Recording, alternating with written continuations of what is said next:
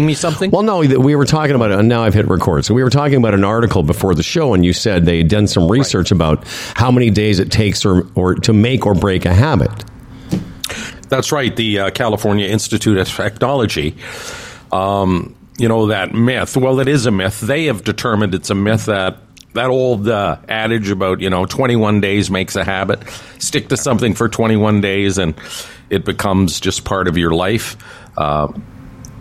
Anyway, they've just blown holes in that, and they said it's ridiculous, and there's no basis to it at all. It all depends on the person and the task, is what they're saying, and the situation. The example is brilliant in this article.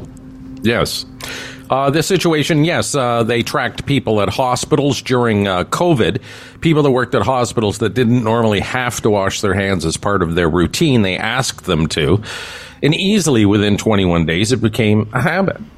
They didn't think twice about just going in and washing their hands. They also tracked people with things like weightlifting and jogging and running and stuff like that. And the whole 21-day thing was blown to smithereens because the harder the task, the harder it is to accept it as your lifestyle. And I thought that's why I was just ruminating about it, because I think it's brilliant that we all did the same thing. We all went from never washing our hands more than a few times a day. Yes. To when the pandemic hit, we all went into a different mode almost immediately. It didn't take 21 days for you and Dahl and I and Rachel to start, spraying things and cleaning and, wiping down the groceries. We did it immediately. And I think that article, and I want to read it because I think that when you're depending on your motivation, and that's when I get back to this coffee thing and the weed thing. My motivation was I had a heart scare, so I was immediately motivated to make an instant change, and I did. Howard, you're so right about that, because Delise often says to me she's concerned that I start my day with a couple of cups of coffee with nothing in my stomach. She's read, she's heard, she feels that it's not good for you. Well, I continue to do it, and I don't have much incentive to stop. I don't, because I enjoy it. Now, if all of a sudden I was having stomach problems or there was some consequence to it, then I might be, like you were, motivated to change that. Is it a habit or whatever that is? Routine, I would be. Yeah, sometimes you need consequences. Even like weight loss, if I, take it upon yourself, I'm going to start a routine tomorrow to lose some weight. Well, most people, and we see it around New Year's, they don't last long because it's hard. However, if a doctor came to you and said, listen, you better lose 15, 20 pounds or this is going to have major consequences on the heart problem you have, well, then it's a different arena. Well, that's what I was going to say. I mean, all three of us know people that have had pretty major health issues. And what surprises me is when I hear about somebody, or I know a friend of a friend who says, oh, yeah, so-and-so had this terrible problem, and then they didn't change. I'm like, really? And I mean, hey, everyone's got their reasons. I mean, well, a guy's got to have some fun. But, well, it's a personality thing too, right? Oh, yeah. One person could just, like, if the doctor said, listen, you have this heart issue or whatever, and you need to lose the weight. Person A could get right on top of it. Person B might for a couple of days and then think, fuck it. Or that's right. These pepperettes are delicious. No, I don't. Person C, I'm not sure. Okay? Yeah, what about person D? I know what person A and B would do, but C, I'm not sure. Yeah, what about person D? Speaking of person D, here's Dan Duran. This episode of Humble and Fred is being broadcast to the world from the well-equipped Humble and Fred studios in Toronto, from our cottage-like Brampton facility and Howard's Kitchen Island next to the coffee maker, and is brought to you by Bodog, the Retirement Sherpa, the Chambers Plan, Aaron Ventures, evnet.ca, and GoDaddy. And now, just to get it over with, here are two men whose blood pressure is good, their joints are as sore as they were yesterday, Fred wins yesterday's step count, and their poop is secure. It's Humble and Fred. Thank you, Dan Duran. I tell you what, I had some good steps on the weekend, Friday, Saturday, Sunday. All 3 days over 12 to 15,000 steps. And then yesterday, when winter came back, I was under a couple thousand. What did you say? What was the words you used about the weather yesterday? You said it was just cruel. It was cruel. Well, it was cruel after that run of beautiful weather. Like it was like 23 or 24 degrees on Sunday, and then yesterday there's sleet here in Brampton. I went out to grab some groceries in the afternoon. It was downright awful. I put a hoodie on thinking that would be enough. It couldn't have changed that much. I had to go back in and put my sort of jacket on. I thought, this is cruel. Like, I can handle the transition, but this, and today's even worse. I know. You know. Today, I think the high is going to be 5. I was out with Stan about an hour ago. I've got 2 layers on now and long pants again. Yesterday during the show, I attempted, because I was trying to be like, okay, psychologically, I'm not going to give into this. And so I wore shorts during the show yesterday. Mm-hmm. And as soon as the show was over, I went and changed. I was freezing. And if you look at the long-term forecast, it's gross. And I ain't coming around anytime soon. Oh, no, I've looked. I was going to bring it up, but I know I didn't want you to think I wasn't living in the moment. We said that before the show. You tried to come back on me about complaining about the weather, but I said, well, last week, while it was beautiful, you were stressing out over the way the weather was going to be in a week from there. Yesterday it bothered me because I was living in the moment, and the moment said sleet. Yeah. Why don't you live in this moment? I don't recall any of that. Dan, what were you going to say? I was just going to say this is seasonal. This is the weather we're experiencing now is kind of right up and down the line of what it should be. We should be getting this time of year. So April showers bring May flowers. As cruel as you think it is. The transition was cruel. If we had not had the run of unseasonable warm weather, then it wouldn't have been cruel. You know what I'm saying? And that was a good long run, too. That was like a 6 or 7 day stretch of ridiculous. And that's why I refer to it as April is the big lie, because we always get some of that in April for some reason. And then we always have this. So what's the big deal? No, I know, but one of the weather specialists last week was talking about, we get warm days in April, but rarely do we get a run of 7-8 days the way we did. That was really unique. And at that temperature, like Friday, I got back. I was playing golf. You may be surprised, but I was playing golf Friday. I got back in my car, and I think I said to you it was like 31 degrees, and I was like, "What? Mm-hmm. That's not just a nice April day. That was like it's too hot." Yeah, a lot of plants and things have started budding and flowering. I don't know. Oh yeah, I had a schedule.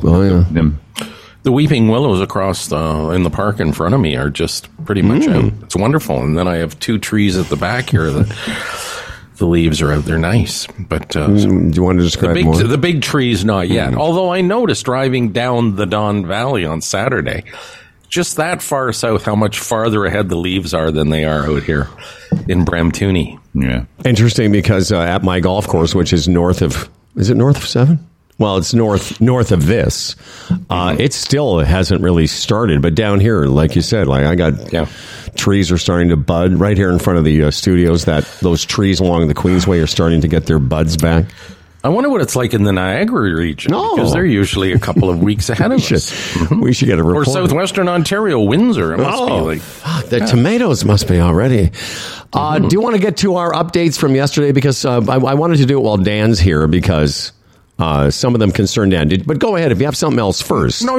We were talking about habits and let's go back to that. Exercise and all that. And I had a story. I thought I'd bring it up while Dan's here, because he's very intolerant of overweight people. Oh, that's right. I think people let's not leave that hanging. People should understand Dan hates the fat. Just hates them. No, it's not just here. the world. By the way, you notice he's not denying it. He can't, because he can't. Because Jesus won't let him tell a fib. Dan hates the obese. Right. Okay. I read this story about a plus size influencer named Jaylyn Cheney. Lives in Vancouver, Washington, actually. And she started this campaign online because, again, she's an influencer that and she's obese. What obese people go through when flying, and how unfair it is. Like sometimes people refuse to sit beside obese people because they're infringing on their seats. I've seen it. You know what I mean? I can't remember whether I've actually experienced it, but it can be trying, those little seats, and an obese person sits in one and they're hanging into your seat, and how that can cause problems. Not fair. Anyway, her thing is the airlines now should offer free seats to obese people. Like, this is her, like, she's pushing hard for this. So if you're of a certain size, you phone the airline and they should, without question, offer you 2 seats, not one, for the price of one. 2 seats for the price of one, because the onus should be on them to make your trip comfortable. And if you're twice the size of the average person, well, then, again, it's on the airline. It's not on you to lose weight. Because, you know, again, it's part of where we're at nowadays that, you know, obesity and weight isn't necessarily the person's fault. It's their genetics, or it's their metabolism, or whatever. And I just thought, like, this is, like, fascinating. Like, she's going forward and actually contacted the airlines, and some of the airlines have responded. And, you know, the airlines have to respond in such a way where they can't be blunt and say, you know, lose weight or forget it. That's not they have to be sensitive to they have to have sensitive plight. And all this double talk about they'll consider it, and, you know, and they'll try to work into their budget. But I'm thinking, I don't think they should get a free seat for being overweight. Do you? Here's where I'll go back further than that. Where do you fucking get the audacity to ask? I know. Like, where does the gumption, the balls, the temerity, where does that come from? Because, and then you talk about, the humility, and that she argues the humility fat people often go through when getting on planes, and the things that may be said to them, and how damaging it is psychologically. And okay, well, all of that's true. All of that, I'm sorry, maybe it could happen. All of that may be true, and that's a drag. But thinking it's the airline's responsibility is so 2023.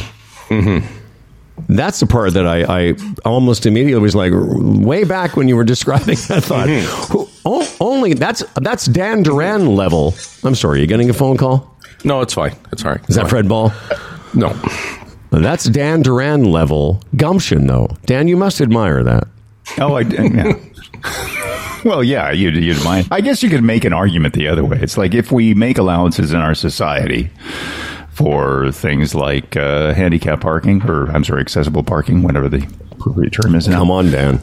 There are no handicaps. They're handy-able. Right. Or whatever. Right. So those parking spots with the blue sign with the wheelchair on it, those spots, that's being, in our society, we've decided to make that area, those are closer to the entrance. So sure, to make it more convenient and accessible. I understand that. Yeah. Yes, I totally get that. But if somebody pulled into one of those spots and it was because they were obese, you would have a different view of that than you would if, they were missing a leg, or they were, paraplegic, or, you know what I'm saying? Yeah. And where does it, like, again, back to the idea that person, and again, I fully understand all the plight of somebody on an airplane having the discomfort of it. But to think the airline's responsibility is to make seats available for bigger people. Hey, listen, the airline seats are small for everybody. And I can understand if you're, and given the size of human beings now versus, when these were designed, I get it. Maybe there should be, maybe the dimensions should be bigger. But it's not the airline's responsibility to give you free seats because you're overweight. Right. But again, Dan, that's a sort of a good analogy, and I'm sure the airlines have made provisions for people, again, paraplegics and quadriplegics and people that just, have had surgeries or whatever. But, and then some might argue that obesity is somewhat self-inflicted, and that takes you into a whole different area of whether it is or not, what's fair. My question would be, what is the cutoff point? So I phone the airline, and at what point do I get the free seat? That's right. My jeans are a little tight. Well, this thing, too, where you go to the airport with your carry-on now, you got to put it in that little thing to see if it fits. So is that what they have at the airport now? If you're like obese, you go and they have this cage or something, and you got to walk in, and if you know, that's right. Why does it if you're too big for this cage, you get a free seat. Why can't it just be a seat? Why does it have to be a cage? Well, why do you go? Because those things that you put your carry-on in, it looks like a little I cage, see what you mean. Yeah. But no, wouldn't there just be a fat seat? Hey, if you can... Fred is advocating caging fat people. I don't understand now we're caging fat people. I don't agree with that. I just had this image, so you walk into this cage-like structure, and if your fat hangs out, then, you qualify for a free seat. But it makes more sense if you just had the fat seat there. And if the fat seat, it's okay. I'm sorry. You had the fat seat, and if some of your goose spilled out over it, you get a free one. But then where's the cutoff? How many of the obese can we handle on one flight? And you talk about, listen, having a parking lot for handicapped people really isn't that much of an infringement on me. Yes, they're right at the front, and I would like the front parking spot, blah, blah, blah. But what if I want to take a flight and there's no seats available because half a dozen fat people are now using 12 seats? How is that fair to me as someone that has a mind to their weight? Yeah, exactly. To your point, Fred, I was going to suggest there's another aspect of it is that what's to say that someone who is very tall doesn't get a seat with more room like this? The height aware, the height challenged. What about small people? What are they up to? Listen. Then, right. You could phone the airline and say, listen, me and my husband are dwarfs. Can we have one seat, please? I don't think do we call people dwarfs? Seat. What do we call them, Dan? Little people. Little people. Okay, me and my husband are little people. We would just like to pay for one seat. Yeah, one seat, and we'll share a seat. Why wouldn't that be fair? In fact, we don't even need a seat. We'll hang out on the overhead. That'll just be fine. Just a mattress and a seatbelt. That wouldn't be bad, actually. No, exactly. Be comfortable. Be like a little. You know what? Be like a little mini pod. But all these questions. I mean, in this world we live in, where everybody has to be considered and everything has to be fair. I don't necessarily think that is fair, what this woman's asking for. That was the first thing I said, and I'll tell you, what about someone like me? I would call up the airline and say, I have a very, very bony ass. I need extra padding. Can you make... And I would like a free entree. Or I could phone up and say, listen, people aggravate me. I don't want anyone on either side of me, including my wife, okay? Because people aggravate me. That's right. So I can't be, I can't be triggered by having anyone on either side of me. I hate everybody. I need the plane all to myself. Can you make that happen? Yeah. Okay. Can we move on from that now? Yes. Do you have any other questions about different people of society? No, that's it. All right. Well, yesterday we talked about Dan Duran and the fact that he Hi guys. does not wear underpants. And Fred, I think you have an email there from our friend Jennifer Kelly. And by the way, the reason we're doing today is because I said to Fred before the show, we're doing all the emails on Friday. That's great. But a lot of stuff happens day to day where people comment on something that happened the day before. So in these cases, this is why we're acknowledging this email. Hi, guys. Yes, Dan is like a rock star. That's the subject line from Jennifer Kelly. Dan is like a rock star because he doesn't wear underwear.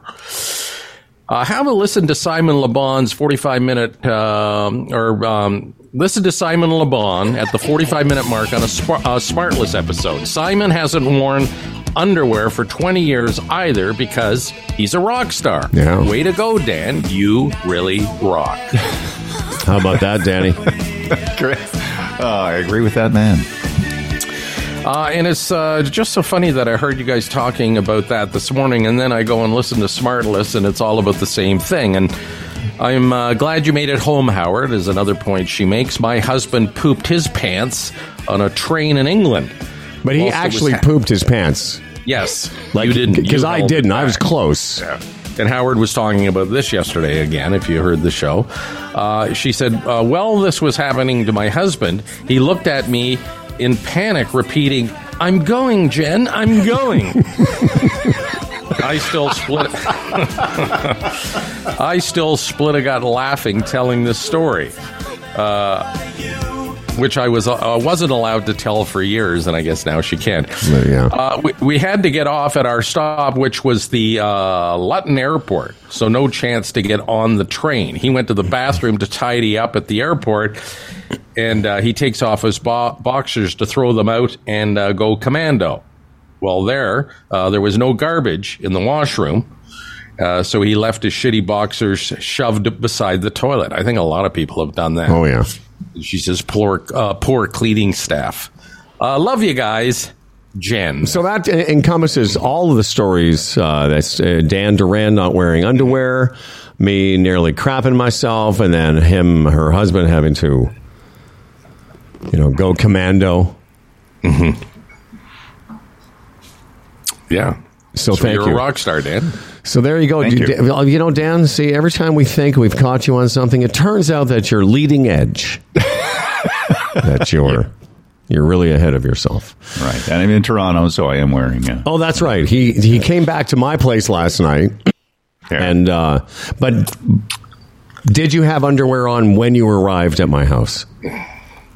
Yes, because I was in the city all day. All right, in the city. By the way, I'm somewhat proud of our you and I, Howard. Why not? Actually, we went through. Come to think of it, I was just thinking about this now. We went through that whole airline seat thing without making a Dan Duran dick joke. About it was pretty good. Oh, Dan Duran, it's the obvious hug. Sure. Dan, do you want an extra seat so you can lay your lumber on the other side? I thought we were going to go there, but we didn't. You know what? Until this moment, I never even thought about it, but now I'm ashamed I didn't. Yeah. What a missed opportunity. Okay, and this is another email. I'm going to bring this up only because it's happened now a couple times recently. Hi, guys. This happened on Friday, and partly want to acknowledge a brand new listener. And then I'm going to make a larger point. But it's a guy named Sean Van Santi says, "Hey, guys, I ran into Humble on Friday afternoon at a local Oakville establishment." This guy was in. I was on my way back from golf, and I stopped at a juice bar. I was hungry, and he was there with his daughter.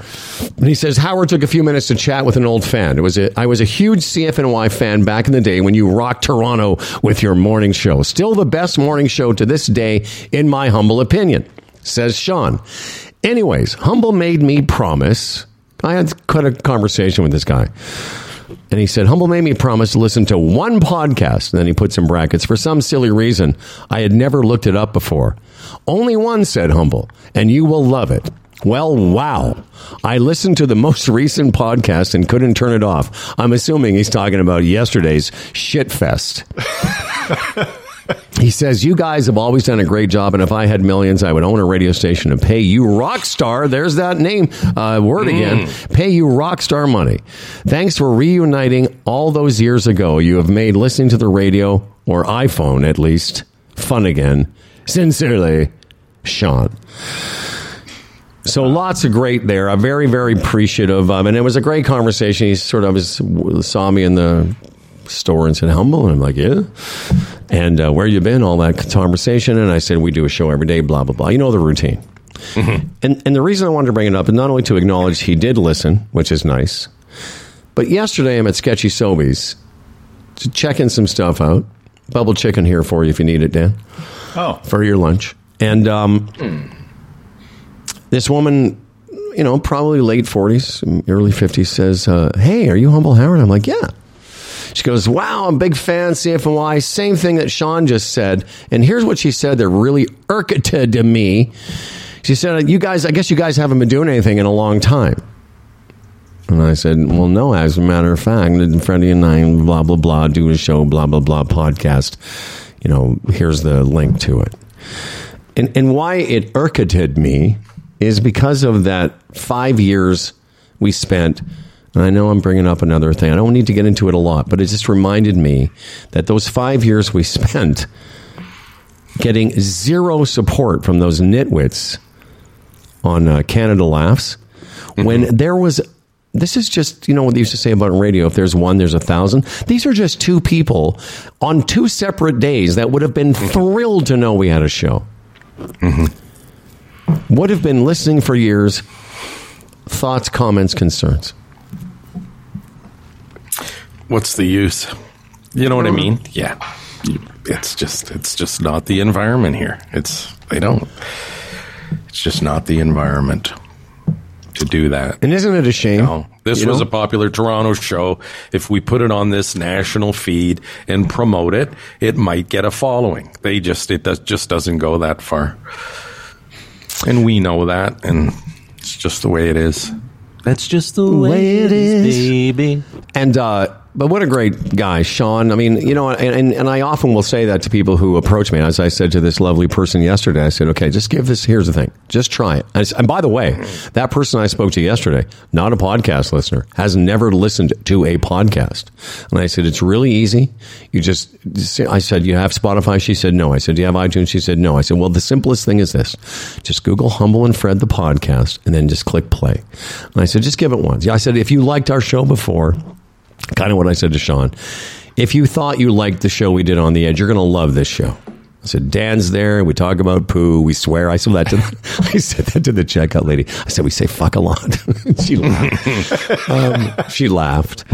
But yeah, I only bring up the serious thing because oftentimes you and I wank about shit here and we sound like, and you've said this, we sound like, oh, it's sour grapes.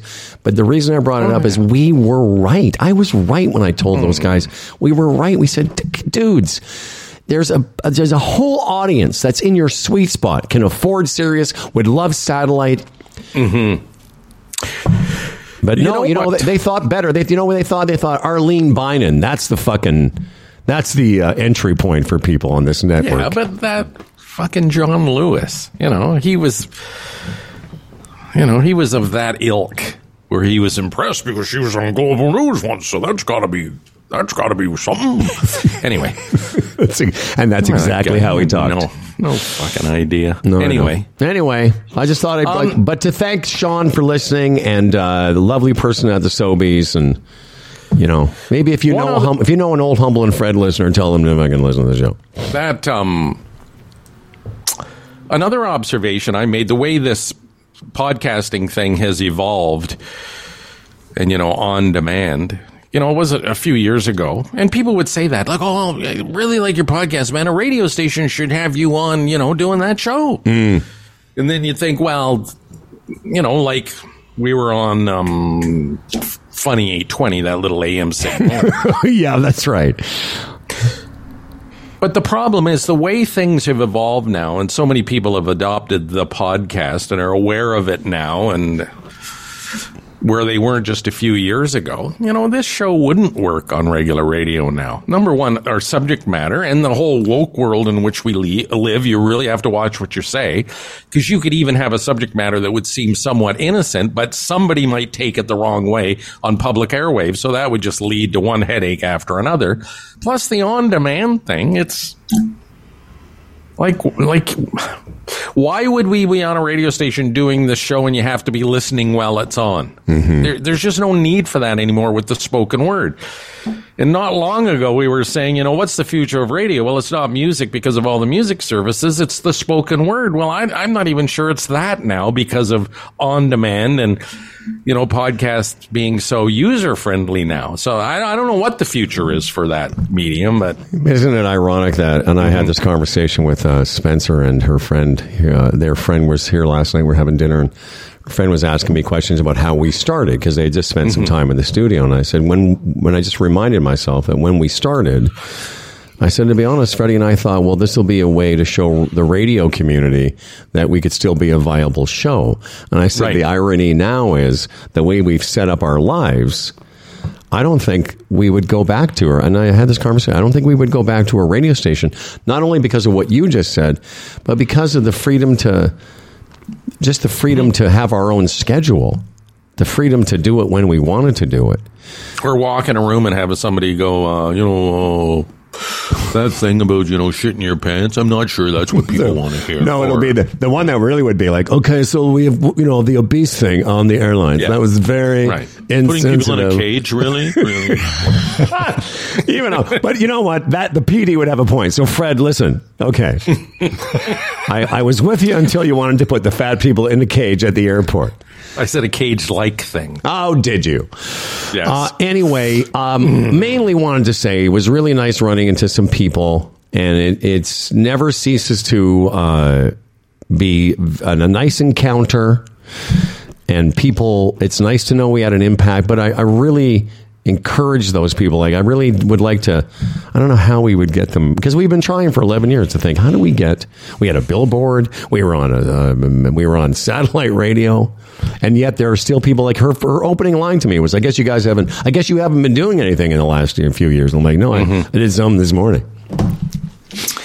What are you going to do? It's just one of the many frustrations that we have in our lives on a day-to-day basis. I mean, and we're not like Dan Durant. We're not still out there in the movies and on TV. And when are we? By the way, is tomorrow your shoot day on the show we're not allowed to talk about, or are we allowed to talk about this shoot? I can't remember. No, we can't talk about the name of the shoot right now, but I can tell you that I may not even be here because Christ. I don't know what time my call time is for tomorrow. Can you explain to me again why we can't mention it? What's the strategy there? Like, why can't we mention it? Because I don't know what the responsibilities are to ask them, because I have to sign a non-disclosure agreement. NDA, No, buddy. I know, but why do they not want people to know? I don't get that. No, that's not it. It's that they need to control a message. So I need permission to say something about it. That's basically it. Yeah. Oh, you can say what it is, but you can't comment on it? Well, I can. I don't think I can say what the show is. Yeah, you're not allowed to say what the show is. It's a non-disclosure thing, right? Are you playing an anchorman? Are you allowed to say that? Probably. You're not even allowed to say that. Probably. I don't even know. It's an anchorman type role. So, okay. It's not pivotal in the plot to, what revealing what's happening. But it's one of those shows, where all these big shows now that come through that they don't. There's a demand to know what's going on in the show because of the popularity of it. It's a very popular show. But I do want you to understand, in this world, in Humble and Fred land, you're free to tell everybody. I know you don't, but I want you to. No, and I respect, this is your livelihood, so you don't want to fuck with it. I totally get that. It's not Rat Hole, is it, with Kiefer Sutherland, that new one? I don't even know what that is. Here's the fun. Why don't we do this? Why don't we just go into the Netflix and just ask every series, are you on Night Agent? Is it Night Agent? Well, Kiefer Sutherland has a new one here that they're filming in Toronto. I don't think it's called Rat Hole, is it? Oh, okay. I don't know what it's called. Is it, Dan? Do you know what it's called? Oh, it might be Rabbit Hole. Yeah, I'm right. Yeah, okay. And there's a lot of productions that, including this one, who the actual name is entirely different than the actual show is going to be, because they don't want people knowing what it is. Yeah, that's good. I'll tell you what movie he's not in. Sounds like our radio show. Don't tell anyone. I'll tell you. It's like, so, they don't have there's a sandwich board on the side of the road that said, for whatever show it is, the crew parking or whatever. They make up a different name for the production for that purpose. So that's the same thing with this show. It has nothing to do with the real name of the show.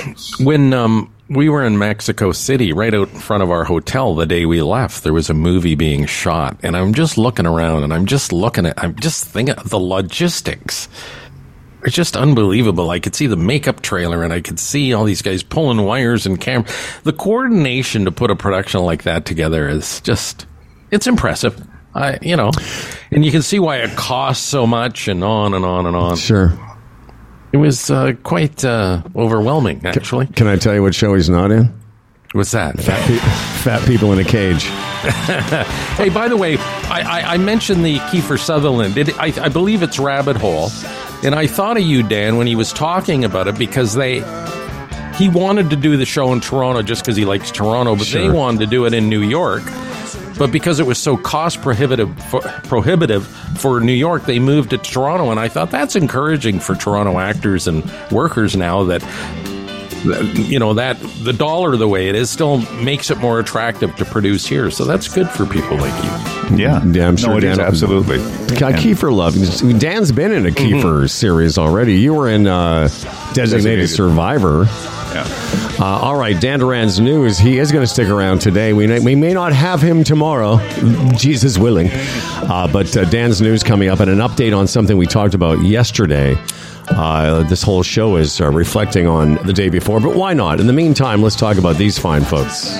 The Chambers of Commerce Group Insurance Plan, Canada's #1 group benefit plan for small business. Go to chamberplan.ca. Again, a lot of Humble and Fred listeners with small businesses have latched onto this, and it's worked for them. Here's the key. You're a little reluctant to buy into something like this. It's a great thing to do for your employees, but what's it going to cost me? And, healthcare and everything, are costs going to go up? Well, the one thing you should know is over the past several years, they've done a great job on holding the line on premiums. They've just been able to do it because all these small companies get together. They have the image of a large company, and they can purchase the insurance, at a great price. And you're the benefactor. So are your employees. So go to chamberplan.ca today. Again, it's dental, it's prescriptions, all the thing you would expect from a medical coverage plan. So chamberplan.ca. Yeah, I did claim, I guess, last Monday, and it's so convenient because you can. This was like, do you do this at your dentist where they actually have your information and they just do it for you? No, my dentist won't do that. See, mine does. It's fantastic. So the chamber plan, basically you can submit it on your phone if you have to make a claim, like for physio or massage or whatever. But at my dentist, they charge me, and then I can see the benefit. I got the email like the next day or the day after that the benefit had gone through. It's fantastic. Oh, yeah, I do that. My dentist, I have to pay him with my Visa, but like within 2 or 3 days, I have the check in the mail. Yeah, well, that's what I'm talking about. You don't need to submit it; it's submitted for you. That's my question. Oh, yeah, absolutely. Yes, okay, yes. It's fantastic, man. I get it. Yes. Tomorrow we'll be talking to the retirement Sherpa. Maybe you want to get your Sherpa to look at aaronventures.com. I've made a mention of this several times. Boron 1 is the actual name of the company and what it trades at. But they're an emerging international junior mining and exploration company. What they're doing is trying to get boron out of the ground and into so many things. It's in everything. Whether it's your smartphone or big industry, Aaron Ventures' strategy is to uncover it and capitalize on unique development opportunities within Canada and various regions internationally. Check it out. Have your guy or gal check it out for you. aaronventures.com.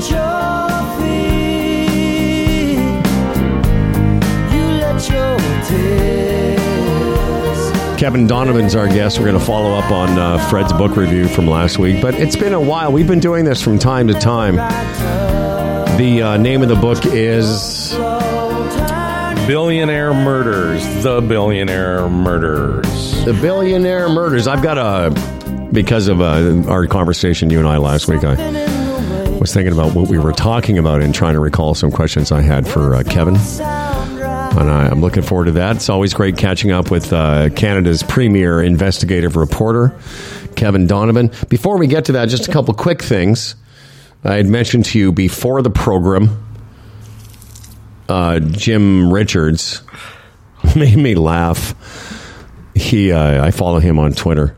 Jim's a good guy over at CFRB. Mm-hmm. And the Phantom of the Opera, famous musical, is ending its 34-year run on Broadway. $1.3 billion, which is, I guess, huge for a play over all that time. Yes. And Jim tweets a picture of the Phantom with the costume and the half face, whatever. He says, "Mask mandate ends after 34 years." I thought that was very clever. Jim's very clever. Yes, he is. And then you asked me, isn't it terrible? We should know when Jim's on. Well, he did the overnight thing, but I know that ended. And then I thought he was doing the evenings, but then someone told me they heard him doing the afternoon show now, which would be a good spot for him. Well, for the longest time, he was doing sort of middays there, and then they moved him. Yeah. Like, that's so weird that when we've talked about Jim, it's so weird. He's like one of the most entertaining guys, like hands down. You want to talk about a guy that's perfect for that format. Irreverent, smart, quirky. so perfect, and they're like, well, no, we have no room for him. Yeah. Yeah, I know. I don't know. They still, it seems, need a certain measure of anger to that. To that format versus whimsy. Yeah. You know what I mean? And I think that's the deal there. Because often I'll go up when I'm making my breakfast at 10 and I'll put on, Jerry Agar comes on for a while, and as soon as Delise comes down, it's got to go off because the world's a pain in the ass. Yeah. Without any humor. Well, that's the thing. I mean? Yeah. Mm-hmm. And taking nothing away from the skills of our friend Jerry, who is, very good at that. What did you used to call it? Conflict radio what was the name? Something you called it for a while. Yeah, I don't know. I can't remember. Confrontational radio. Yeah. Anyway, it's time to get. You know what? It's time. Here's the thing. Whenever we have this guy on the show, the intelligence, the whole vibe gets a bit smarter. He is, as I mentioned just a second ago, he's Canada's preeminent investigative reporter and has been for quite some time. The author of several very interesting books, as Fred did his book review last week, finally getting around to reading The Billionaire Murders. Welcome back to the program, Kevin Donovan. Hello, Katie. Hi, thanks for having me on this morning. It's always a pleasure to have you. It seems a bit weird, Kevin, but I heard something on the radio or on the news about, Barry and Honey Sherman, and then I just happened to look up on the bookshelf, and it's the book you gave me 4 years ago.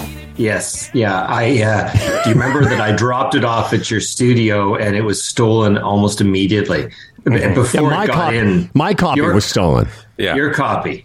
And then I produced another one. And then by the end of it, I think I dropped off 350 books. Are you selling them? That's right. You're right. Freddie's a reseller on eBay. $1. So, the point being, then I got it and I started leafing through, and then I read pretty much the whole book over a day and a half, found it fascinating.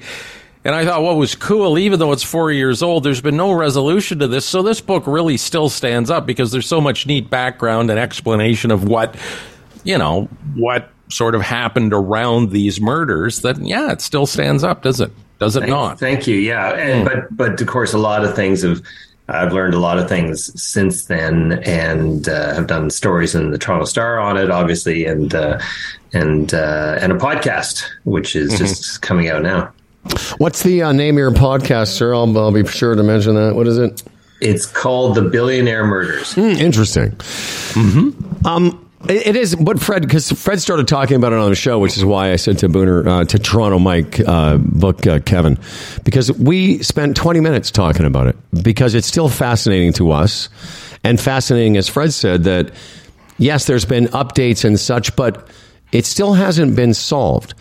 And one of the questions I wrote down from talking about it with Freddie was two questions, actually. Number one is, do you think the police have given up? Answer that, and then I'll ask you a little follow-up. I don't think so. In fact, I know they haven't. They are currently seeking information related to the case in 5 international countries. I always say that, not overseas, because one could be the U.S. I think one might be Israel as well. That's my speculation, informed speculation. And they're just plotting forth on it, and they have one detective assigned full time. I think they have a theory of what happened. They just can't prove it. So many takeaways. The one that really hit me, it's in the book, the theory that whoever murdered them flew into the city, went to the house, murdered them, and then flew out of the city. So that makes sense with the international investigation. The people that murdered them could have been here literally for hours, in and out, right? That's possible. But I also struggle with the concept of the international hitman, because I'm trying to imagine the people involved in this actually being able to figure that out. Strangulation is a personal crime. I don't see a hitman coming into, or hit person coming that's right. into, come on, Kevin. Coming into the city and then strangling and posing people, but yet not leaving any obvious message to say, this is why we're doing this. To me, the person, I believe that the person or persons who wanted this done were at least present, if not actually doing the strangling. So that my follow-up is going to be, so the police haven't given up. One lone detective, this is their job every day. What about you? Because Fred mentioned the word theories. That was one of the theories from the book, or one of the theories floating around. And I'm sure you've told us this before, but now that we've talked about it, what is your theory? Well, I'm not going to say who I think did it, but I do have a theory, and I think it's people who knew Barry quite well, Barry and Honey. And I think that people that wanted both Barry and Honey dead. Honey was not just a collateral damage. The hitman, Barry Sherman, would say to people, if they are going to get me, they're going to get me. They'll shoot me coming out of Apotex at 10 o'clock. And I think somebody knew their schedule. And I think somebody also, I don't want to give away too much in the upcoming episode of the podcast, but somebody decided that this was the time to do it because there would be so many suspects.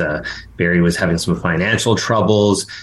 He had problems with his cousins. They just lost a lawsuit against Barry, and many other things were happening that would make it difficult for the police to solve this case. So I think somebody really gave some thought to doing this when they did it. So why? And again, I don't want to push you, but why not? Of course Excuse you do. me. Of course you do. Why don't you want to say? Because he's got a podcast. No. Because I can't say, for example, there's a lot of people pointing fingers at each other. And you may recall that I interviewed, and this is after the book came out, I interviewed the son, Jonathan. And I had heard that people were speculating that he was somehow involved, but I would never write that because that's libelous. But when I interviewed him, he came out with this. He said, my sister thinks I did it. And he said it in an on-the-record interview. So that's how I was able to publish that. So I can't, while people on Reddit and the trolls out there can say, I think person X is the murderer. Okay. I can't say that because, I want to continue working at the Toronto Star. No, I know. And being on shows like this. Right. It's almost a bit, it's so humble and Fred. Here we are doing a book review 4 years after it was written. But, it's great. I laid out the reason, and again, it still stands up. And I said this to Howard. Not only is it interesting, it's so well written. It's such a neat read, the way you've done this. It is. And you bring up Jonathan. And it's interesting, with the resorts up on Chandos Lake and the money he needed. And then, your breakfast with, was that the cousin where you had breakfast? Yes, yeah. Well, lunch actually. A number of times. And I speak to him still to this day. He's a wild guy. So anybody wanting to scratch the surface would have to be them. Barry's tried to screw them out of all this money. Why wouldn't they want to kill the guy? But he's so open and blatant and offers so much. It's almost like, I guess he didn't do it because he's just so open to it all. Anyway, it's a very, very, very interesting story. Meanwhile, hang on. Kevin's like, this would have been a great interview around the time it came out. But hey, you did. I know we did. No, we did have me on. But we did. We just didn't read the book. But now we're going to sell some more books for you, Kevin. And again, we the whole hook here is it still stands up because it hasn't been solved. So you could read this book today, and you got all the background, and we're still wait till I read it without somebody being charged. Freddie, wait till I read it in 4 years from now. We'll have him back on for the. But please comment on that, and then I have another question about something you've said already here. Mm-hmm. Simply that your show is awesome. Yes. And yes, I am so sorry that I didn't record the clip for, I think, Howard, for your, or was it for both of your anniversaries? Yes. and I'm sorry I was asked to, and I had to take the garbage out. I was sure, whatever, making the lunch for the adult kids. So I'm sorry. So use that clip. I love your show. So one of the things that Fred revealed, because he read the book and I didn't, is that Barry was very generous with a lot of people. We're going to just hold that for a second. By the way, that thing you said about strangulation, now that I remember my question, you said that strangulation is a very personal thing. So if it is not, say, the work of a hit person, of a hitman, why then the international multi-country intrigue? Why go down that path? Yeah, a good question. Well, the theory that I have is that while the people who wanted it done were present and pulling the strings, there were other people that one or two other people that were involved, and those people were given some sort of a benefit in another country. I'm trying to prove that myself, so I'm not going to name the country, but I think so. The international intrigue in this is the police are really. They're following a series of leads, and I'm sure they're going to, if they find anything, it'll just be in one country, one of 5. But I don't think it's, I don't know if anybody watches any of the Jason Bourne. I don't think it's like the Jason Bourne thing or a James Bond type thing like that. I think it's somebody that's local who got something, and the gift for being involved in this was given overseas. Do you ever feel like if you're nosing around, that's a threat to you, or somebody could come back on you? It's that. Well, it'd be a heck of a story. Yeah. No, I know, but still, at the same time, when we're talking, millions and millions of dollars and reputations on the line and people being convicted or found out, that's and you contribute to that. Doesn't that concern you on some level? And by the way, it won't be us. It won't be us for you not having recorded a thing for our anniversary. That's not enough for us. Okay, yeah, no, Fred, I don't worry about it. I've never worried about that. As Barry would say, if they're going to get you, they're going to get you. Okay, so where I was going with the money, because Fred revealed to me that Barry was very frugal. They drove old cars, and yet he gave away millions, including, according to you, quite a big sum of money to Frank. Is he running for mayor? Mayoral candidate Frank D'Angelo. Yes, Frank approached Barry Sherman in. My goodness, about 15 years before the murders, and he said, "Look, I want to buy this plant up near Tiverton," and Barry had owned this plant. It was a plant that was being built to create something that would stop cow flatulence. Mm-hmm. Okay, sure. The greenhouse gas effect, which is a very real situation.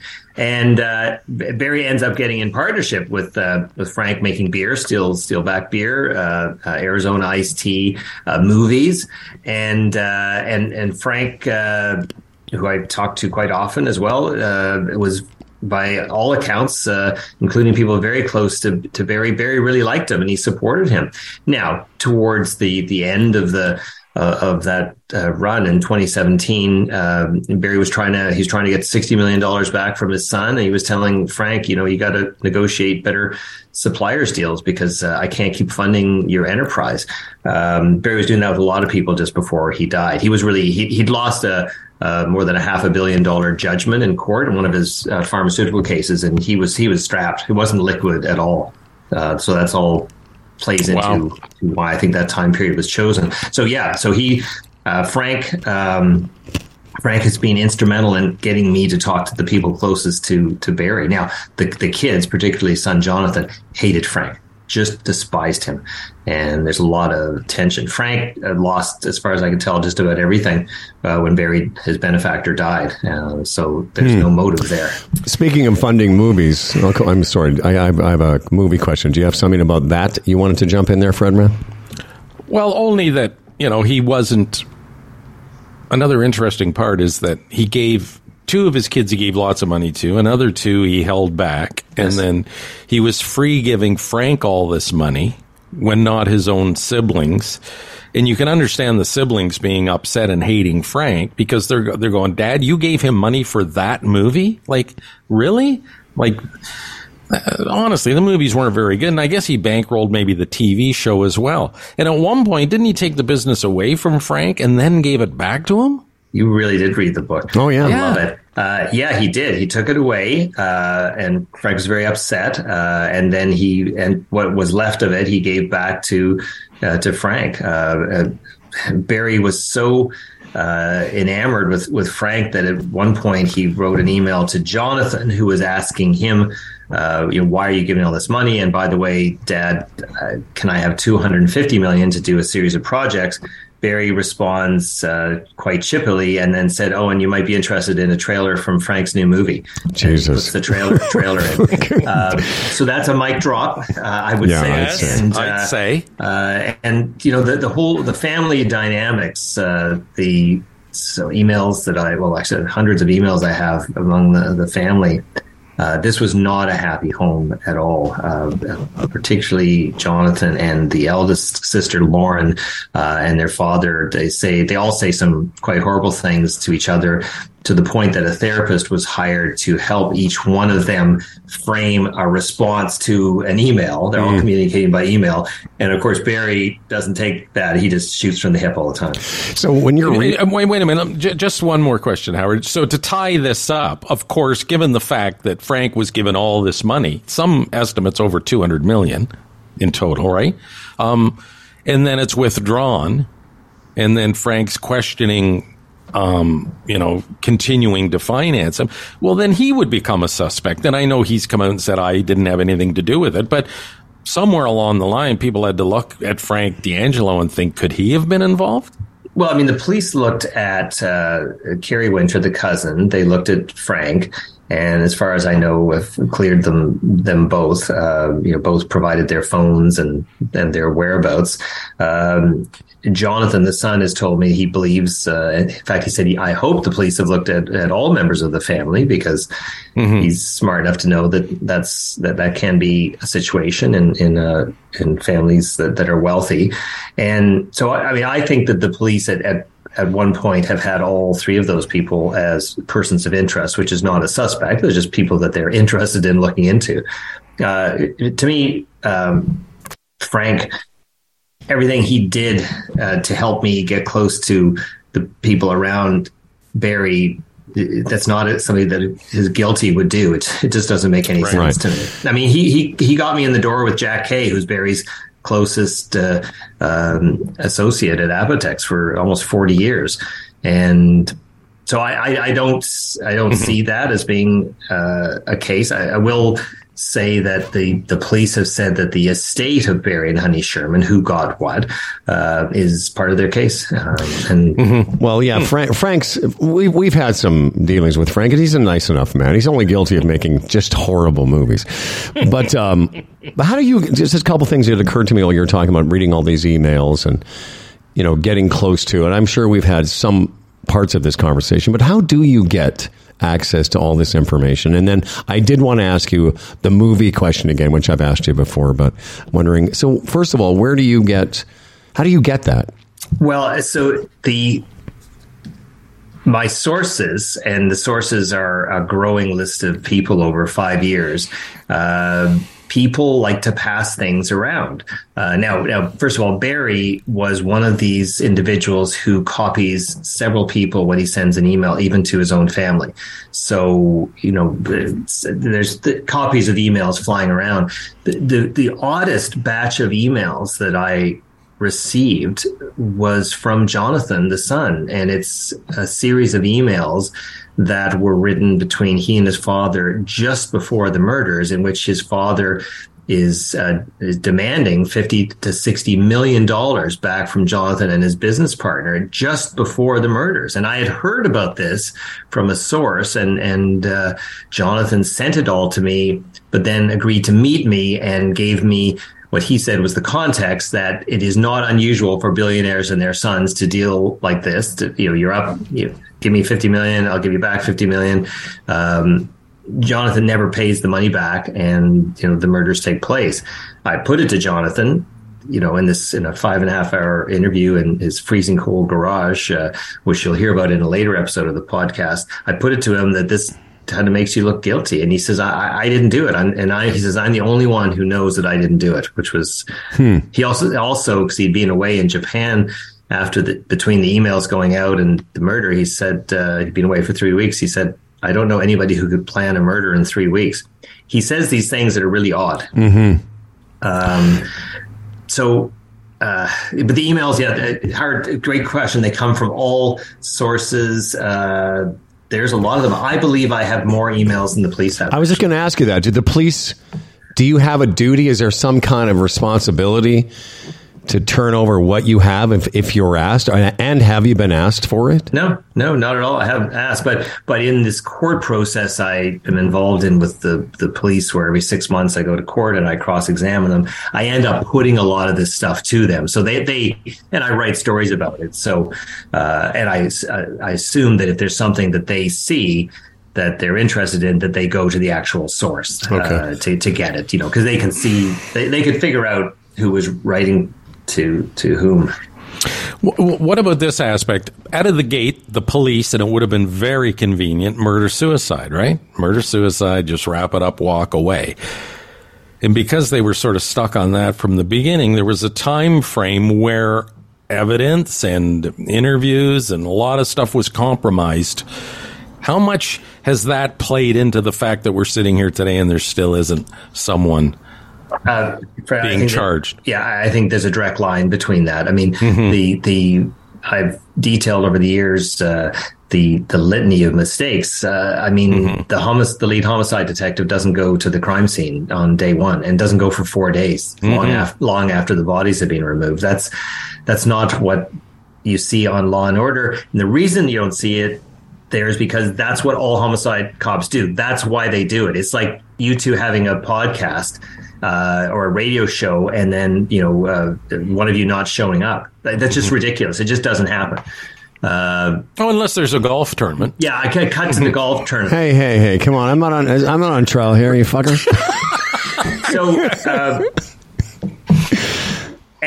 So all the questions, now that I've seen the interviews that took place in the first 6 weeks, the police are asking, why did your father, or why did Barry Sherman kill Honey? Was he sick? Those were the questions that were being asked. They were not asking the question, who would do this? And so they lost a lot of time. The Walking Man video, which they had quite early, that's the fellow gentleman they believe is one of the killers. They don't release that for 4 years, and memories dim over time. Release that a month later, put it on the news. Somebody might say, "Oh, I know that person." Well, and we've had that Walking Man video. We've had this conversation, and we've also had this following. I've asked you before, and because it seems like a natural, and I thought of this again after Fred did his book report last week. The fact that has it been optioned for a movie? Well, actually, it's coming out. We've done a documentary series that's going to be on Crave, which we're just finishing up right now. It's a 4-part. And so that it was optioned for a series of projects. And that's the first one. It's possible that there would be a movie or a Succession-like dramatic series, but the first thing is a documentary. Because I think, it's got such intrigue to it as a case, but do you want or your, like Kevin Donovan, are you part of the movie, like the intrepid reporter uncovering what may or may not have happened? And I'm being partly facetious, but also no. I mean, I'm part of the documentary. Yes, I'm the narrator. I'm telling the story, and with a great team that taught me how to do that, actually. And I could see. My books, I always seem to put myself in my books because that's how I see the story unfold.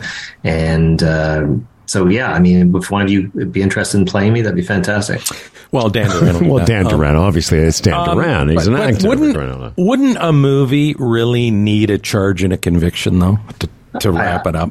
I think so. I think that's down the road, and we're 5 years and several months now. I never thought we'd get there, but I continue on, and I mean, just yesterday I received some new information about somebody, and I'm looking forward to digging into that later today. One other thing too, you talk about the rush to rip that house down too. I found a bit odd. Because again, there was evidence lost, and they took their time to look at this and look at that, and it just seemed, boy, there was a mad rush to have that house ripped down too. It seemed odd to me. Well, I mean, it was well over a year before they sought approval. The way I look at that, and many people have said to me that seems suspicious. Had they just sold it and not kept it as a Sherman family house, because it was, built in the early 1980s, somebody would have probably gutted it and done a fair bit of work to it, and all of that, whatever was left behind. And there was a lot of family mementos and documents and all sorts of things still in there. They would have gone into a dumpster anyways. So it does seem odd that the Sherman family said we just didn't feel comfortable having the house there. I think they were partly worried about souvenir hunters, which might be a real concern.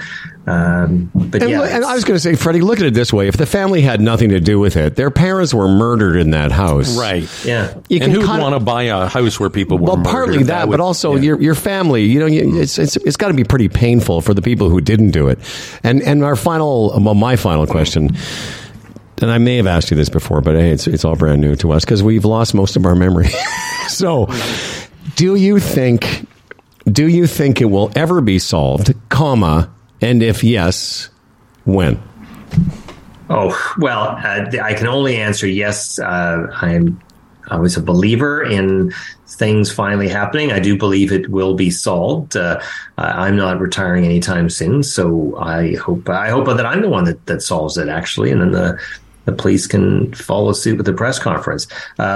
But as far as when, the timeline, as I understand it, and I'll be back in court later this year with the detective, is that they are still waiting. It takes a long time to get information internationally. It has to go through Canada's Justice Department to country A, B, C, D, and E Justice Department, and then they go to the local police, and then it comes back. So that's not going to be until later this year. So let's say, I could see if they're going to get any real fruit of this latest request, these search warrants overseas, it'll be later this year. Okay. And my question on the heels of that would be, when you say, you would like to solve it, how would that work? You would say, hey, guys, this is it. And you would go to the police and say, here it is. Here's the answer. I go to my editor and say, can we put it on the front page? I mean, I wouldn't say so-and-so, I couldn't say so-and-so did it, but I would connect the dots more for the reader than I already have.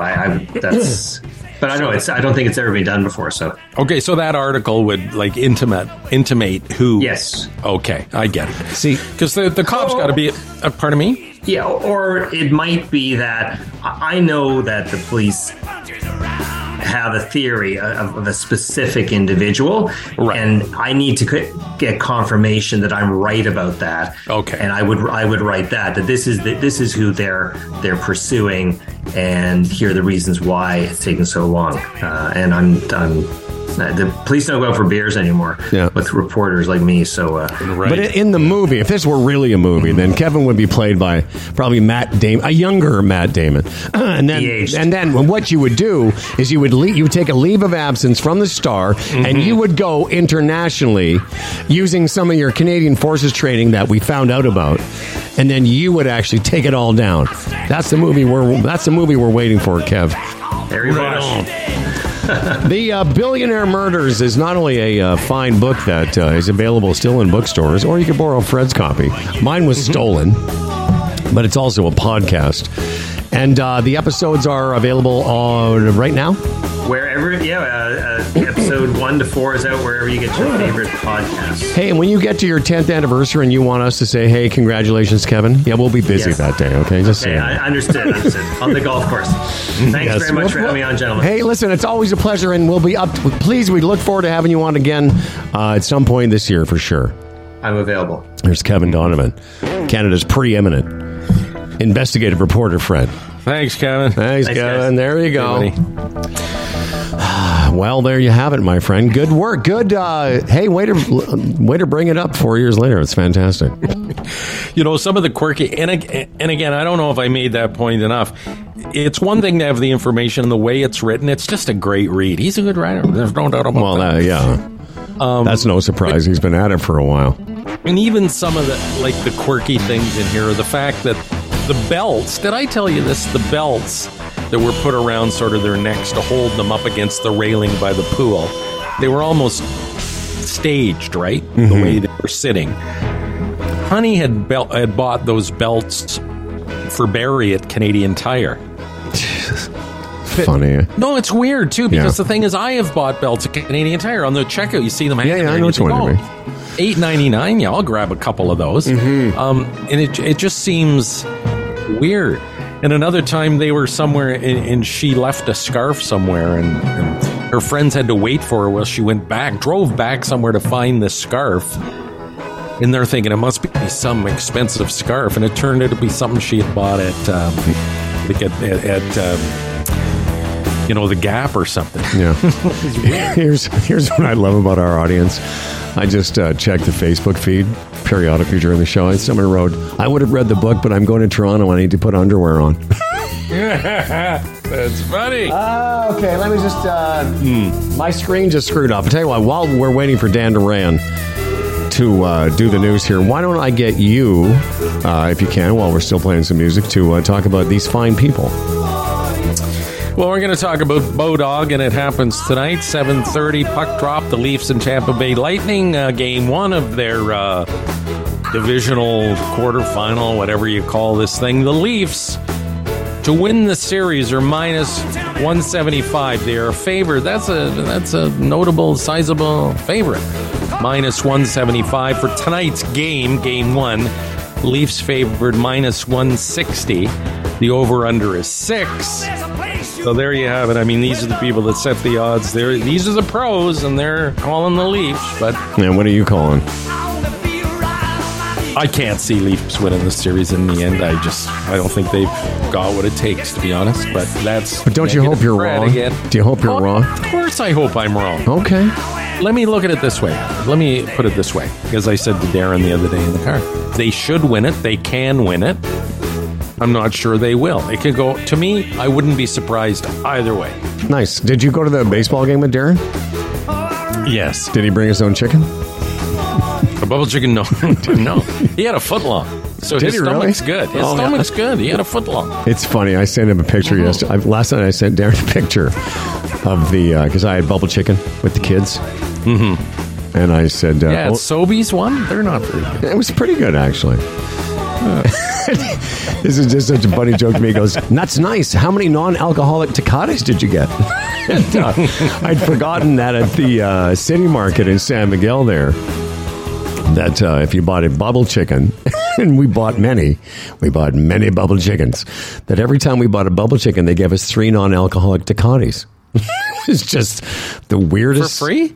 Yes, it was part of a promotion. Oh, wow. No, I know. Before we get to Dan Duran's news, let's get to this important message. This program brought to you by Good Daddy. Go, Dad.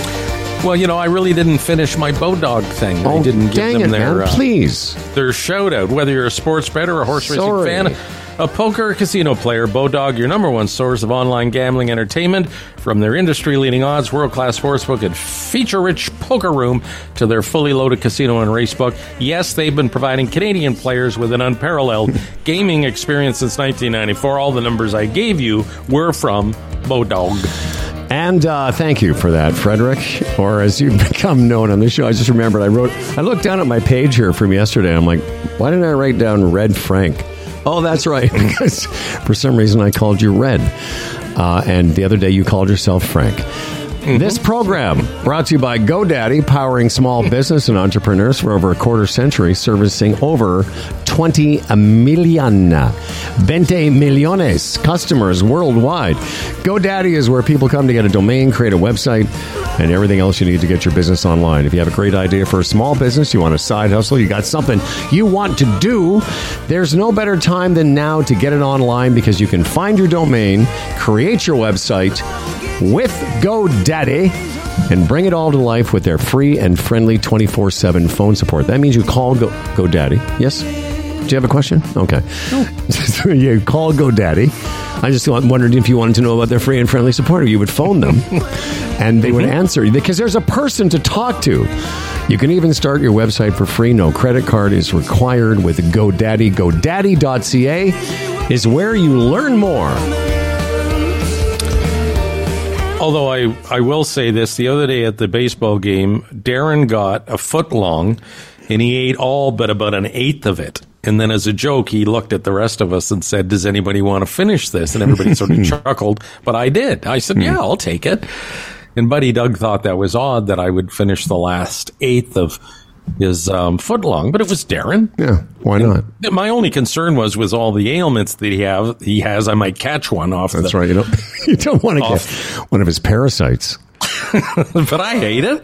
I wanted to try it. Why not? I don't think there's anything wrong with that, do you? No, I don't think there's anything wrong with that. But the part of that story that I immediately thought was, who's not finishing all the footlong? How do you not finish the whole thing? No, I've eaten with him. He's not that dainty. He eats a nice meal. Oh, I know. But yeah, I think he just wanted to offer it as a bit of a joke or something, but I took him up on it. There's no joke when it comes to footlong. Joking around here. It's funny. I've been. It's not funny. It's not funny or really that interesting. But I want to. Funny and interesting. I had my first Spanish tutor lesson yesterday. I signed up because I've been taking Spanish every day online on Duolingo, which a lot of people use, and it's really fun, and I've learned a lot of words, and being in Mexico is great. But what I really need now is to have conversations, because I've grown my vocabulary. I just don't know how to use it. So I've engaged this company, and so it's a Mexican woman. She's a master of linguistics, and though she lives in Portugal. So I had my lesson with her yesterday, and we were talking back and forth. And I was trying to tell her that, I'm very excited about Spanish because I can get a bit obsessive with things, as you may know. So she taught me how to say I'm obsessive in Spanish. How do you say that? Soy muy obsesivo. Nice. And I'm like, well, that's me. Muy obsesivo. No, I was going to say that too. That's what because I know there's something built inside this.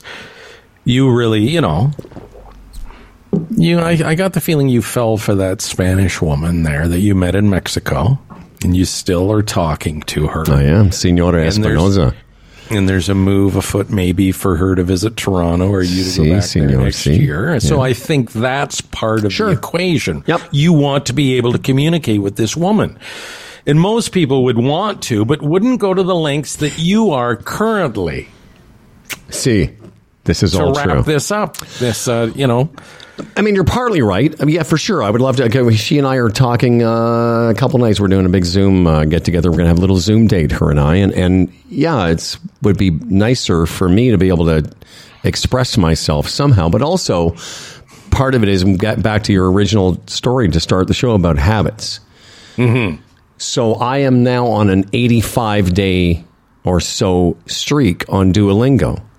And I haven't given that up because it's pretty cheap. It's like $20 a month. But I do it every day. Some days for 15 minutes, some days for an hour. But I do it every day. And so what frustrates a lot of people, sometimes me too, is I don't see progress every day. But over the course of a few months, I can tell that I've increased, because this woman and I were speaking yesterday, because she's a teacher. And yes, a lot of what she taught me yesterday was in English. But we had many little conversations, and she would say things, and I'm like, oh, I know what that word means. But part of it is because of being obsessivo, I can't give it up. It's hard for me to give it up. I mean, I don't know what that is, but when I sort of put my mind to it, I just keep doing it. Some days, it's not every day I want to do it, but I just do it as a routine now. What you have to learn, considering that this woman may come and visit you this summer, you have to learn how to say, baby, come on, let's be doing it. Okay? So, could you say that now? Baby, come on, let's Yo be doing it. quiero una sacalera bandera. Something. Is that it? No, that means, I knew you'd like the word suckalo. I knew you'd like that word, which I told you. In golf, to take the flag out, you say sucalar bandero. But I knew you'd like the sucalar part because you're immature. Yeah, baby, come on in Spanish. Anyways, Dan Duran is here. Esteban, grande, jefe. Dan Duran. Now, here's to a fella named Dan Duran, a hell of a guy with a hella big wang, the quintessential anchor man. His voice is nice and low. Dan Duran, the anchor man comes. As for credentials, he has none. Can't tell a headline from his bum, but his voice is nice and low. Dan Duran, the anchorman's here. He's prone to falling off his chair, but he's got a big wang, so he don't care, and his voice is nice and low. My voice is nice and low. And now live from the kitchen. Is there any coffee left in the machine? No, not at all. I just drained it. That's fine. Next to the empty coffee maker. Yeah. With news and views and some follow-up from yesterday's show. Here's Dan Duran. Okay, so an update on the Dalai Lama talk that we had yesterday during the show, as my girlfriend Lisa pointed out. And you can check out this article on Vice, which also references a YouTube video of a well-spoken Tibetan that explains the whole sticking the tongue out, licking my tongue, sucking my tongue thing. It has really not anything to do with... it's not a sexual thing. There's more of a cultural... attachment to that is apparently kind of a grandfather joke, a series of things that you do, and then my grandfather used to say that. Oh man, yeah. Same with mine. My Zeta would say, "Howard, do you want to suck a tongue?" And of course, I did. All the children did. All the children did. So the correct phrase in Tibetan for this joke is I don't know Tibetan. Do it, Chelisa. Chelisa. Which roughly translates to "eat my tongue." That's much better. Oh, that makes it better. Yeah, that's kind of like when it's like you and Darren at the baseball game. Hey, you want to take an eighth of my tongue? So the meaning and the common expression used to tease and teach children is completely lost in this interpretation in this viral video. And it was cut. Oh, really? Okay.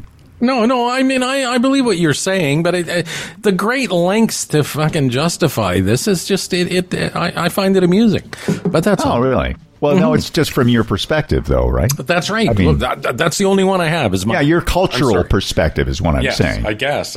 You're North American, or English. Jokey jokes aside, I mean, we don't. Yeah, there's lots of things in other people's cultures that sure. So yes, and one of the things they do is they stay as a sign of respect. They stick out their tongues as a show of respect when people, that they respect walking by, and the guy actually showed videos of people doing that. So, okay, but then it gets to, would you like to? Okay, I get it. All right. Hey, you know what? We could be wrong. It's just being right. Absolutely. Being the other way is more funny. No, I was going to say being ignorant is way funnier. Hey, what you're saying explains it perfectly, but we're going to ignore that so we can make suck my tongue jokes. All right. Oh no, but the sticking of the tongue, I get that, but then would you like to suck it was the issue. But he just explained it. There's a reason for it. We just don't care about the reason. I mean, let's admit that we don't. Well, I lost that. What is the reason for "Would you like to suck my tongue"? What is that reason? He explained again? it. It comes. I missed it. First of all, the Dalai Lama English is not his first language, and right. I don't remember if this was. And there was different languages because I think this boy whose mother was sitting right next to him, was from India. So there was a language barrier, kind of, all three times around, kind of explained. But so it may have been what "suck my tongue" or whatever. But "eat my tongue" is the roughly translated from the Tibetan language, and in that language, it's like something about kiss my forehead or my cheek, and then touch forehead. It was all innocent. Then eat my tongue, and it came out suck. So all right. And it's it became an international thing, right? So, and by the way, would you like to suck my tongue? In Spanish is "te gustaría chupar mi lengua." From Mr. Obsessivo over here. See, Te gustaría. So just because of one word got mixed up, it became an international story. No, we got to do it because it's misinterpreted. Right. Yeah, but with if you don't know the culture and what, a standard grandfather kind of routine, jokey kind of experience that happens in Tibet is not well. Hey, maybe that's what it doesn't translate well. I get it. And maybe that's what it is in the Catholic Church. It's all that. Maybe in Latin, suck my dick means something else, Yeah. So once again, Humble and Fred have proved that ignorance is funnier than the truth. All right. True man. True. And now with his second story, following up Dan Duran. I can't wait for Fred to chew on this one a little bit. The Fred. CDC paused its use of Twitter yesterday after the social media platform owned by Elon Musk stamped CBC's account with the label government-funded media, which CBC took offense to. And also, the same had been done for National Public Radio in the United States, and they quit Twitter last Wednesday because of the same thing. And I think there was another thing that happened with the BBC in England. And NPR and PBS as well pulled themselves from the platform. Right, because of all this stuff. So anyway, what the CBC said, Twitter can be a powerful tool for our journalists to communicate with Canadians, but it undermines the accuracy of professionalism of the work they do to allow our independence to be falsely described in this way, according to the spokesman for the CBC. And the CBC has sent a letter to Twitter asking the company to re-examine the designation. And by the way, Pierre Poilievre had urged Twitter in a letter to them. I heard maybe 3 letters, but I've actually read the one that it basically says that he thinks that it's a government, that the Liberal government, it's funded by government, yes, and feels that it's not impartial. Okay. What Twitter wrote isn't wrong. It isn't. Because that's what it is. But the thing is, that's not my problem. What does he put on the Fox News? That you can't believe this? See, he would never do that, would he? So it's more important him to identify government-funded information sources than it is to take something like Fox News and say, this is bullshit. You cannot believe this. But he would never do that, of course would not. he? And again, I don't want to get into a discussion of whether there should or shouldn't be a CBC and should or shouldn't it be government funded, because it is funded by the government. It serves a purpose. It has for years. And of course, I don't know, is 1.4 billion is given by the Canadian government. 500 million is sponsor, whatever.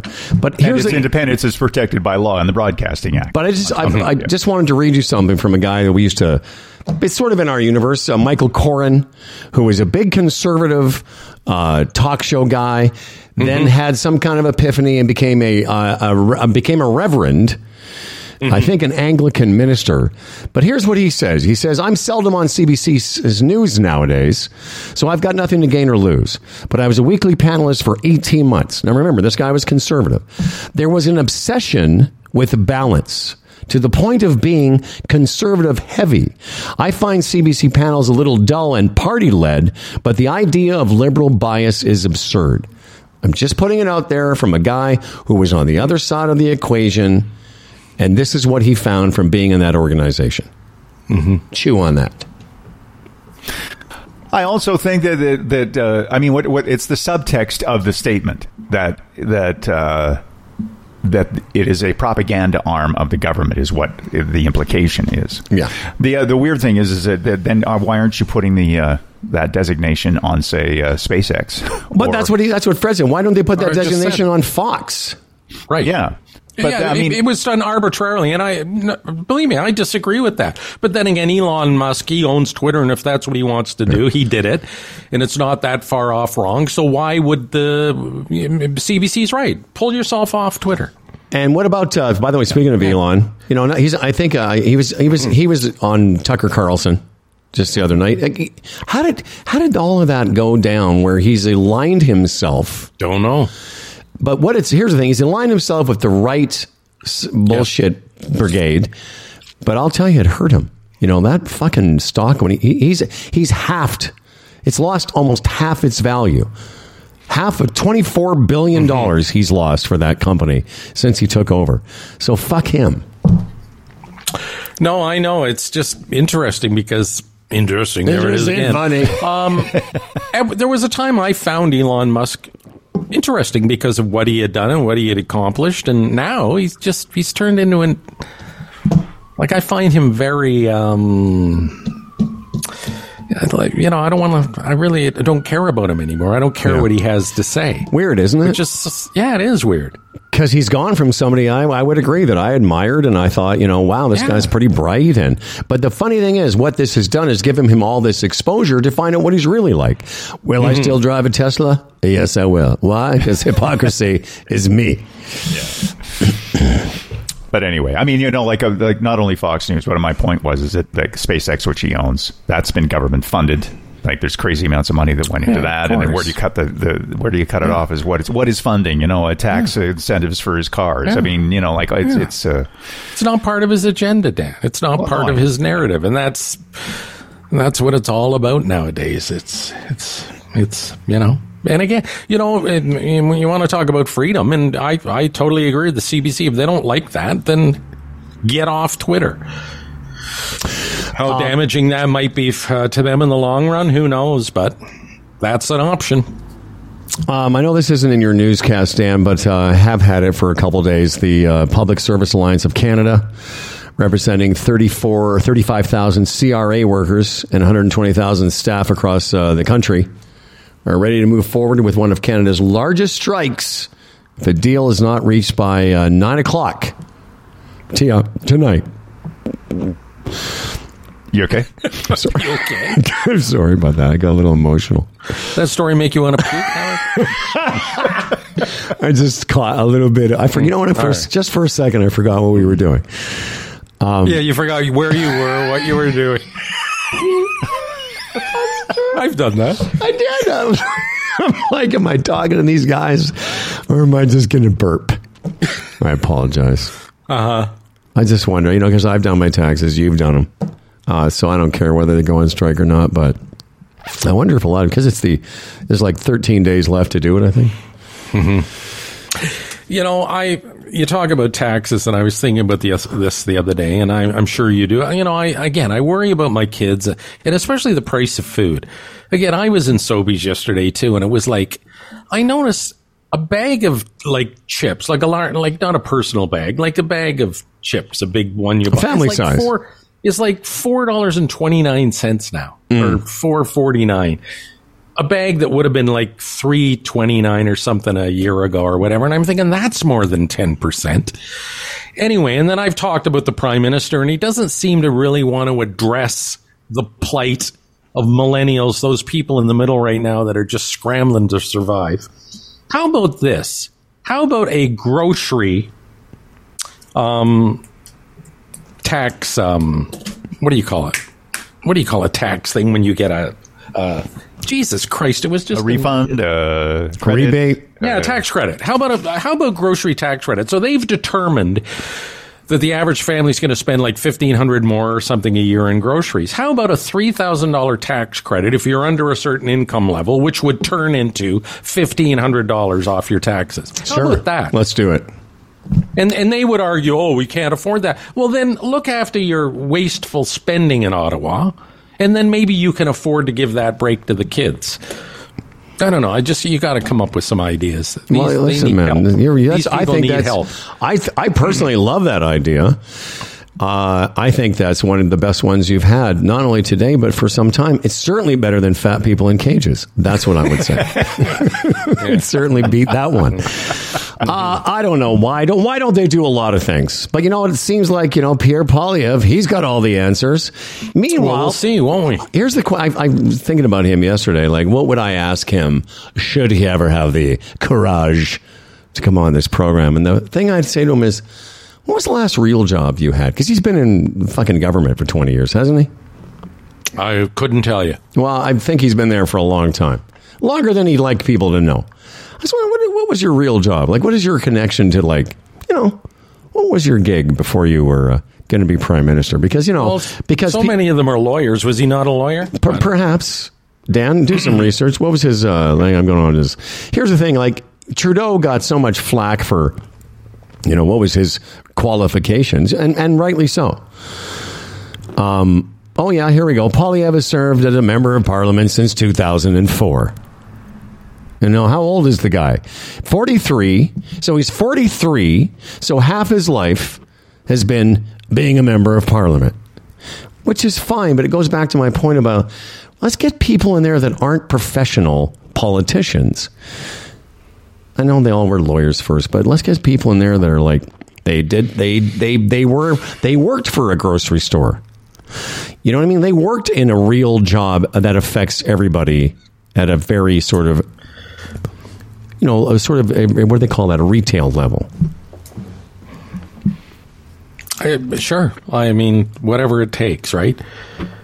But even when you look at like the current guy, if his name wasn't Trudeau, with his level of intelligence and his, you know, so-called portfolio or experience in life, he would have never got near probably any level of politics. Oh, no, yeah, for sure. Definitely not the leader of the Liberal Party of Canada. It's all because of the name Trudeau. But he doesn't bring anything with that. Intelligence, like, anyway, and what it takes. So, right. So give me a profile of somebody who would be good as the leader of the Conservative Party. So what do you say? Definitively, what do you think would be good? Are you talking to me? This isn't a leading question. No, I'm just asking. I don't. The profile, the type of person? Yeah. You know, maybe somebody that ran a big company.Maybe somebody, the first... Like Trump. No, like John Cassidy. No, I get it. That's the type of person, like somebody that ran a company, 3,000 or 4,000 people that had day to day. And I only thought of him because he has retail experience. He ran companies. He was at Campbell's. He was somebody that's a professional CEO that's not the sort of, you know, like the standard. He's Poilievre, for whatever you think of him. He's a pretty standard politician. He was the shadow minister for jobs and industry of Canada, but he never actually was in jobs or industry. So let's get let's get somebody out west who we know works in an oil company or has a. When I say retail, you know, again, Galen Weston is. But what a fucking mistake that was. I've had that conversation this weekend with people like, what a mistake. But let's say someone like Galen Weston, give him that type of guy, maybe not a billionaire, but somebody that is running a retail outlet where human beings, you know, are affected by the price of a bag of chips. I know that's not the best example, but you know what I mean? Mm-hmm. So that's the profile that I would imagine. No, I'm not questioning that. It's like, what is the answer? They say municipal governments are more like running a business than any other level of government. So, that's why John Tory seemed to be a good fit. Hey, do you think the reason, because even after the fact, once the dust had settled, there was a lot of people within council that thought, John should rerun or we should rethink him leaving. Do you think he will end up with that 31-year-old? I'm just wondering if that was part of his. Oh, I thought you were going to say, will he end up coming back for the job? No. I'm just wondering if we'll find out that is now a relationship.